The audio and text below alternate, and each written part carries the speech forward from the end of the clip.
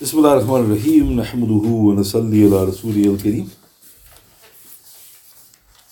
Amma ba'd. Alhamdulillah. Tonight is the 8th of February in the year 2024. And Alhamdulillah, we've completed the first week, the 7th night, that we're going through the illustrious life of the noble companion, Sayyidina Amr ibn Al-Aas radiyallahu. And I've reached the point where I've mentioned that even though one of his noble sons, Hisham, wanted to first sacrifice 50 camels and then free 50 slaves upon his father's death, the command was that they were forbidden. So this leads nicely to the question, what may be passed on to the deceased Muslims? So this question often gets various different answers, i.e., some going as far as to say that absolutely nothing can be passed on to the dead, misquoting the Quran as their proof. Those letters elucidate upon this point with the help of Allah subhanahu wa ta'ala. So this quote is Shaykh Maududi rahmatullah alayh in his tafsir, volume 13, page 259 to 61 of the English translation. So he said, the Hanafee rahimahumullah's viewpoint is that a person can send the reward of each of his virtuous acts as a gift to the other. Whether it is Salah, fasting, recitation of the Quran, Zhikir, Sadaqa, Hajj or Umrah. And I've added myself, this is also the Hanbali rahimahumullah's viewpoint. Refer to the Reliance of the Traveller, page 928. Then the Shaykh said, this is confirmed by a large number of ahadith. And he quotes, Sayyida Aisha and Abu Hurairah radiyallahu anhuma, they both related, Rasulullah sallallahu alayhi wasallam got 2 rams sacrificed on behalf of himself and his family, and the other on behalf of his Ummah. This is recorded in Sahih Bukhari, Sahih Muslim, Ibn Majah, Ahmad and Tabarani. So he quotes one report, flawless report in Bukhari and Muslim. So 1 ram the Prophet sacrificed for himself and his family, but the other was for his Ummah. So this proves that a sacrifice can be done. In another report, and he quotes the hadith I quoted yesterday, in Imam Ahmad in his Musnad number 6704, Hassan, Abdullah ibn Amr radiyallahu anhu, he relates that his grandfather in the Jahiliyyah, Al-Aas ibn Wa'il, had vowed to sacrifice 100 camels. His uncle Hisham ibn Al-Aas sacrificed 50 of the camels of his own share. Amr ibn Al-Aas radiyallahu anhu then asked Rasulullah sallallahu alayhi wasallam what he should do. And the Prophet sallallahu alayhi wasallam said, if your father had affirmed faith in Tawheed, you may then have observed fasts on his behalf or given Sadaqa. This indeed would have been beneficial for him. Then he quotes another report in Daraqutni. Someone asked, Ya Rasulullah sallallahu alayhi wasallam, I had been serving my parents whilst they were alive. What should I now do when they have passed on? He sallallahu alayhi wasallam said, this would now also be in their service. If you offer salah on their behalf along with your own salah, you observe fasts on their behalf along with your own fasts. So this is recorded in Daraqutni. And I put in brackets, note that these are purely bodily acts of worship, not financial. The Prophet was not talking about financial acts passing on. Salah isn't financial, neither is fasting. And then he quotes another report in Daraqutni. Sayyidina Alee, karramallahu wajhi, relates that our beloved messenger said, sallallahu alayhi wasallam, if a person passing by a graveyard recites Surah Ikhlas 11 times and then gives away its rewards for the dead, then all the dead ones will be granted their due share of the rewards. Again, note, I mentioned this is not a financial act of worship. So here, all of these are proofs for who? The Hanafis and the Hanbalis, because they put no restriction.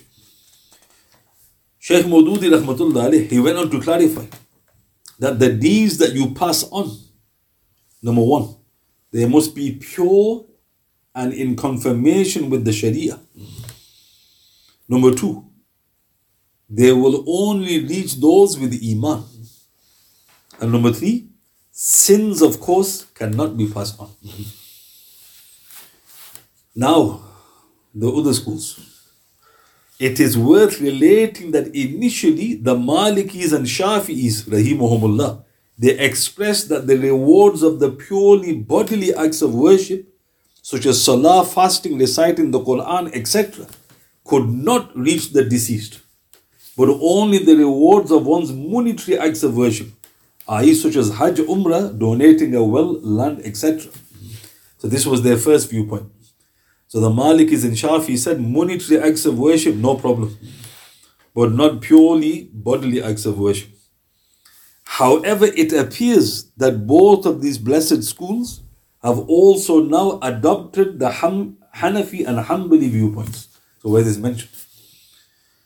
The Egyptian Maliki, Sheikh Muhammad Makhluf, rahmatullah alayh, who passed away in 1936 at the age of 65 years, who authored some 37 works in tafsir, fiqh, and various other subjects, he clarified.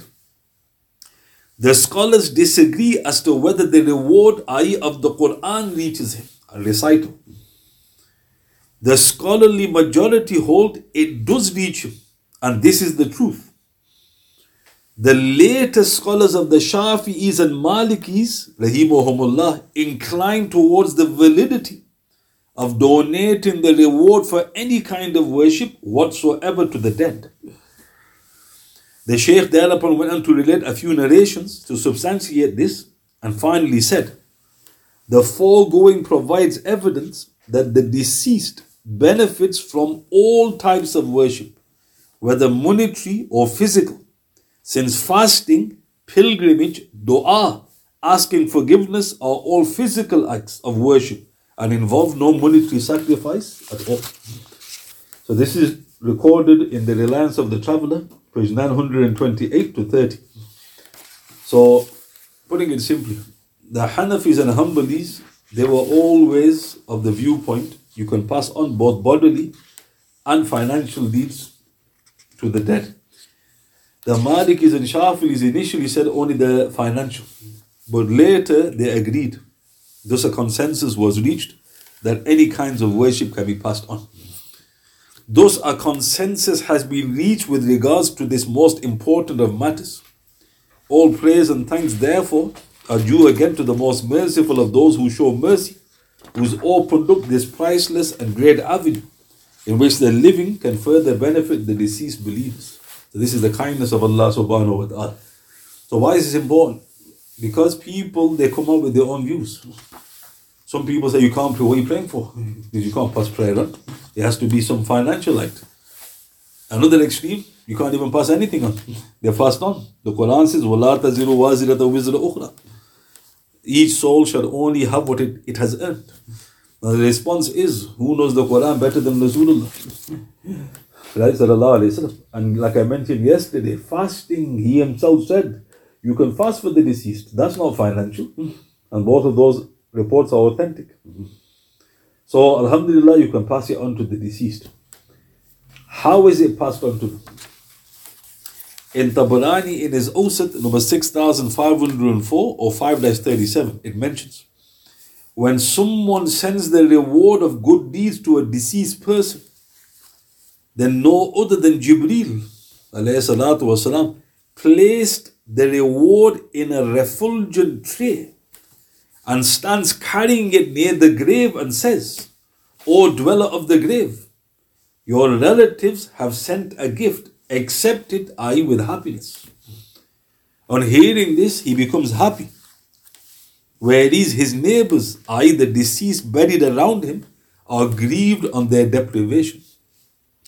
This is recorded in Tabarani in his Awsat, number 6504 or 5-37.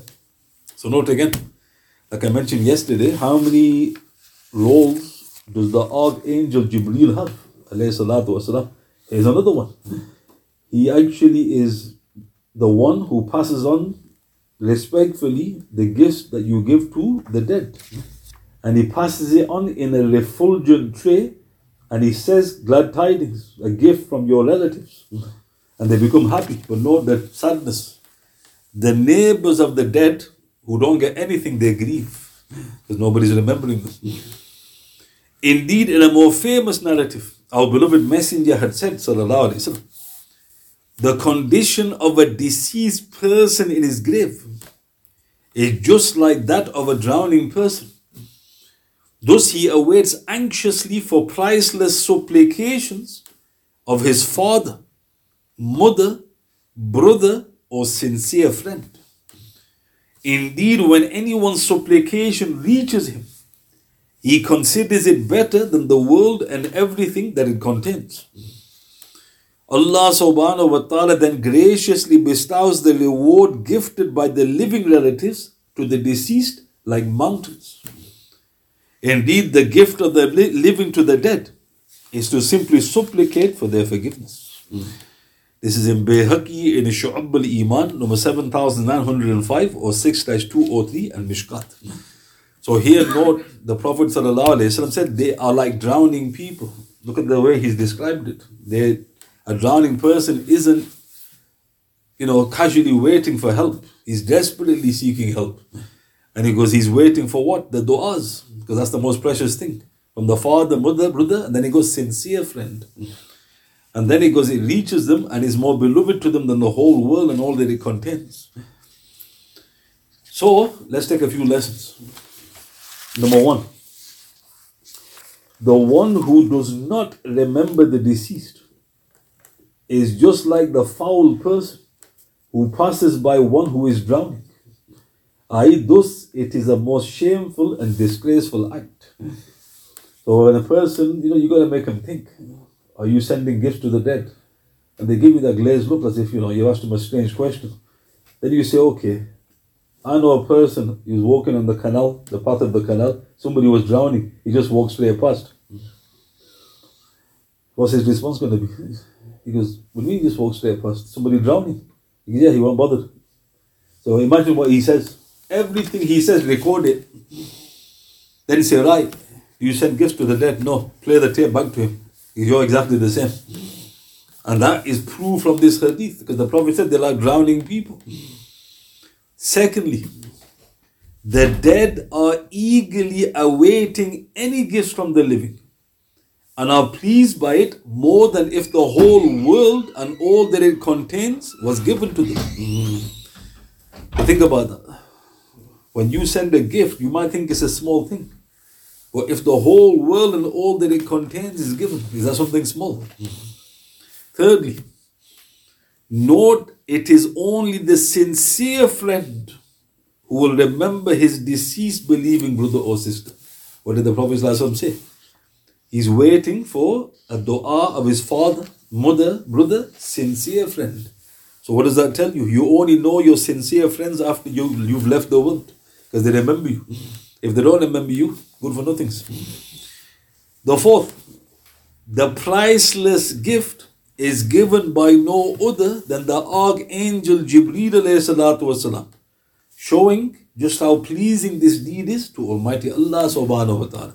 So why is Allah ta'ala sending the greatest of all angels to do this task? Any angel would have been enough, because it pleases him too much that you're remembering the dead. And number five, the neighboring dead grieve if the gift is only given to their neighbor. Thus one should incorporate them in one's supplications as well. So now, subhanallah, even in the grave, our Lord subhanahu wa ta'ala's unparalleled mercy is still manifest. How do we know? In Tabarani, it is Awsat. Sayyidina Anas radiyallahu relates that our beloved messenger, he said, sallallahu alayhi wa sallam, Ummati ummatan marhuma. My ummah is an ummah upon which has been taken mercy. Tadkhulu quburaha bidhunubiha. They enter their graves along with their sins. Wa takhruju min quburiha la dhunuba alayha. And they come out from their graves without any sin. Tumahhasu anha بِإِسْتِغْفَارِ الْمُؤْمِنِينَ. They were forgiven because the believers supplicated for their forgiveness. Subhanallah. Look how beautiful this hadith in Tabarani. The Prophet ﷺ, and this indicates it may only be for this ummah. Ummati ummatan marhuma. My ummah is an ummah upon which has been taken mercy. So it seems to indicate this may be only for us. تَدْخُلُ قُبُورَهَا بِذُنُوبِهَا. They enter their graves with sin. وَتَخْرُجُ مِنْ قُبُورِهَا لَا ذُنُوبَ عَلَيْهَا. They come forth from their graves without sin. So what's happened? How can you enter the grave with sins and come out without sins? تُمَحَّصُ عَنْهَا بِإِسْتِغْفَارِ الْمُؤْمِنِينَ. They were forgiven because the believers supplicated for their forgiveness. In continuation, consider also an aspect of the unparalleled generosity of our loving Lord subhanahu wa ta'ala. Sayyidina Jabir ibn Abdullah radiyallahu anhu relates that our beloved messenger said sallallahu alayhi wa sallam, if charity passes through 70,000 hands, its reward for the last person would be equal to that of the first person giving in charity. Subhanallah. This is in Tabarani in his Maqarim al-Akhlaq, number 116. Daylami in his Musnad al-Firdaus, number 2155 or 1-297. So what's the hadith? Sadaqa passes through 70,000 hands. The reward for the last is equal to the first. Now what does that mean? If you take it literally, but another meaning could be this refers to isali thawab, passing on the rewards of a deed to another, in which no matter how many the reward is passed on to, the giver nor the receiver do not lose out whatsoever. Allahu Akbar, who is there comparable to the most merciful and generous? Subhanahu wa ta'ala. So this is why the wording of the Prophet has many shades of meaning. If you take it literally, charity passes through 70,000 hands, the reward for the last is the first. So they pass it, they pass it, they pass it. You can take it literally. But it also could mean that you've passed it and you've mentioned names, or you mentioned a number, and how many you've passed it on to does not affect the amount. Why? Because the last person gets the same as the first. If it's been diluted, then why is the last person getting the same as the first? He should be getting a very small fraction of that. So what does that mean? It means Allah Ta'ala's generosity is immense. It's not something normal. Indeed, our loving Lord subhanahu wa ta'ala is the supremely generous. Our beloved messenger had said sallallahu alayhi wa sallam, he who accepts due to necessity receives no lesser reward than he who gave out of affluence. Subhanallah. He who accepts due to necessity receives no lesser reward than he who gave out of affluence. This is in Tabarani in his Awsat, number 8471. Tabarani in his Kabir, number 13384. So what does this mean? Subhanallah. If a needy person receives £100, for instance, from another, it is thus as if the recipient has given £100 in Sadaqa. So what's going on? So a person is desperately in need. He's eligible for zakat. He receives it. The Prophet ﷺ said, he receives a reward as if he's given the out in Sadaqa.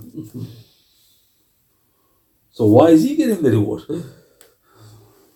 So person A gives the zakat, he's entitled to a reward or Sadaqa. Person B gratefully accepts it. That's not enough. Allah Ta'ala says if he is definitely in need, the reward is no less than he's given it when he was wealthy. So what is that telling you about Allah Ta'ala's generosity? He's not just giving the rewards to you. He's actually given the reward of Sadaqa to the one receiving as well. Hence, not only will it fulfill his needs, i.e. the one receiving, but in extension, the generosity of our loving Lord subhanahu wa ta'ala is such, he also gets the reward of giving its equivalent in Sadaqa. Subhanallah. Think about that. So if there's a destitute, genuine destitute person, and all his life he's receiving genuinely Sadaqa. Combine all of that what he's received, he's given the same amount in Sadaqa. How strange is that? Right? But that's the kindness of Allah subhanahu wa ta'ala. As Sayyidina Wathila ibn Al-Asqa radiyallahu anhu relates that our beloved Messenger sallallahu alayhi wa sallam said that Almighty Allah subhanahu wa ta'ala says, Ana inda zanni abdi bi falyazunna bi ma sha. I am compatible with my servant's opinion of me. Thus let him think of me whatever he wishes. Subhanallah. I subhanahu wa ta'ala am compatible with my servant's opinion of me. Subhanahu wa ta'ala. Thus let him think of me whatever he wishes. This is recorded in Ahmad in his Musnad 3-491, Darimi in his Sunan number 2731 or 2-395, Tabarani in his Musnad al-Shamiyin number 1546, Hakim in his Mustadrak number 7603 or 4-628, Sahih. Ibn Hibban in his Sahih 2-401, Al-Haytami in Majma' al-Zawaid 1-184 or number 717. Shaykh Albani rahmatullah alayhi stated Sahih in Sahih al-Jami number 4316. So this is a very interesting report, Hadith Qudsi. So Allah the Almighty and Glorious, He's mentioning something about His self and is. He says, Ana inna zanni abdi bi. I am compatible with my servant's opinion of me. So whatever you think of me, I am like this. Then he says, subhanahu wa ta'ala, فَلْيَزُنَّ بِي مَا شَاءَ. Thus let him think of me whatever he wishes. So apply that to the previous report. Why is that destitute person getting the reward of giving Sadaqa when he's received the Sadaqa? So who is the failing? The failing is yours. Allah Ta'ala is the most generous. So whenever we talk about the mercy and generosity of Allah subhanahu wa ta'ala, we should expand upon it. Because Allah Ta'ala says, I am as you think. If you think that your rewards will reach the entire Ummah, I will give it to the entire Ummah. But if you are stupid and you think, no, it's too much to be given to the entire Ummah, Allah Ta'ala goes, alright, if that's what you think, that's what you're going to get. So we should always expand upon His mercy. And what did one of the scholars say? Rahmatullah alayh.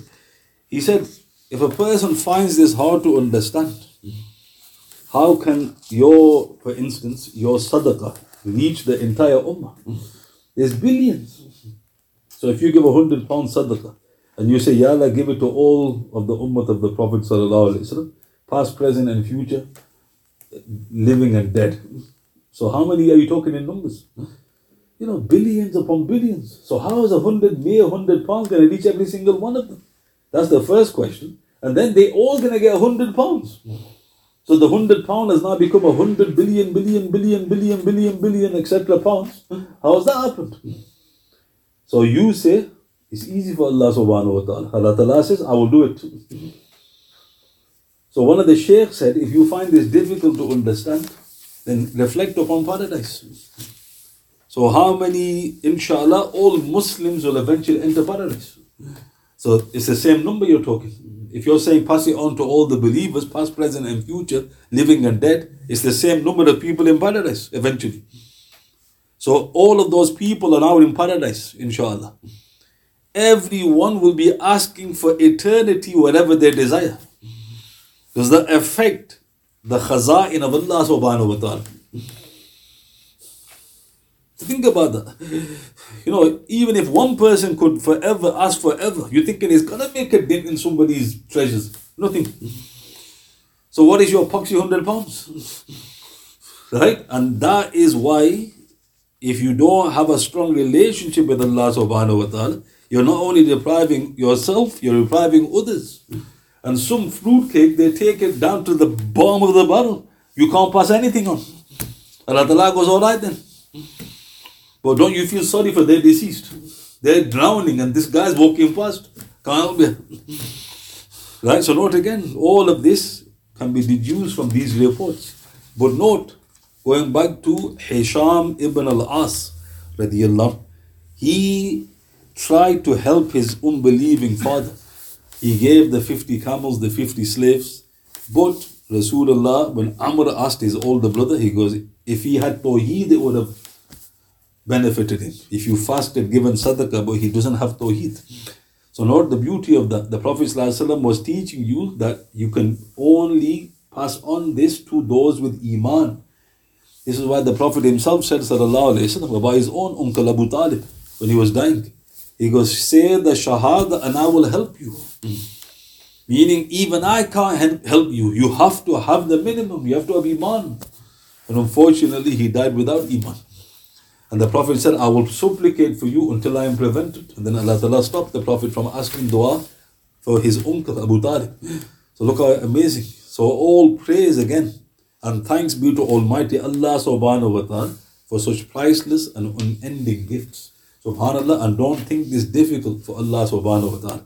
And just to add this even logically, Maulana Ashraf Ali Thanvi Rahmatullah alayh, he just gave a very simple logical answer to this. He said, your deed which you want to pass on can be likened to a candle. So you light a candle, that's your deed. And then you say, right, I want to pass this on to X amount of people. Because the X amount of people are other candles. So you get your candle, you light it, you light the next one, you light the next one. He goes, what's the problem then? Right? So even logically, what problem have you got with this, not concept, this reality? So again, be generous when you're asking. And even the living, don't forget the living as well. Also pass it on to the living. And just to add, Hafiz ibn Qayyim rahmatullah alayhi said in Kitab al-Ruh, the intention to pass anything on must be before the deed, or at the latest before it is completed. So you can't make the intention after the deed. Right? It must be done prior to it, or at the very latest before it's completed. So even if you're in the process of doing the deed, you can still pass it on until it's terminated. So for instance, as an example, you're offering the nafil prayer, no intention to pass it to the dead. And in your last rakat, you're in the last sitting, you remember. And in your heart, you change the intention. Because Ya Allah, pass it on to the deceased, it will reach them. But if you give the taslim, it's too late, the deed's finished. And there's a difference of opinion whether you can pass on the obligatory deeds. But certainly the optional deeds can be passed on. So all I mentioned today was answering the very important question: what may be passed on to the deceased Muslims? And initially there was a difference of opinion, but alhamdulillah, there is now no longer a difference of opinion. Both financial and bodily acts can be passed on graciously to the dead. Are there any questions you want to ask? سبحان الله بحمده سبحانك اللهم وبحمدك أشهد أن لا إله إلا أنت أستغفرك وأتوب إليك أعوذ بالله من الشيطان الرجيم سبحان ربك رب العزة عما يصفون وسلام على المرسلين والحمد لله رب العالمين بسم الله الرحمن الرحيم والأصل إن الإنسان لفي خسر الذين آمنوا وعملوا الصالحات وتواصوا بالحق وتواصوا بالصبر صدق الله العظيم.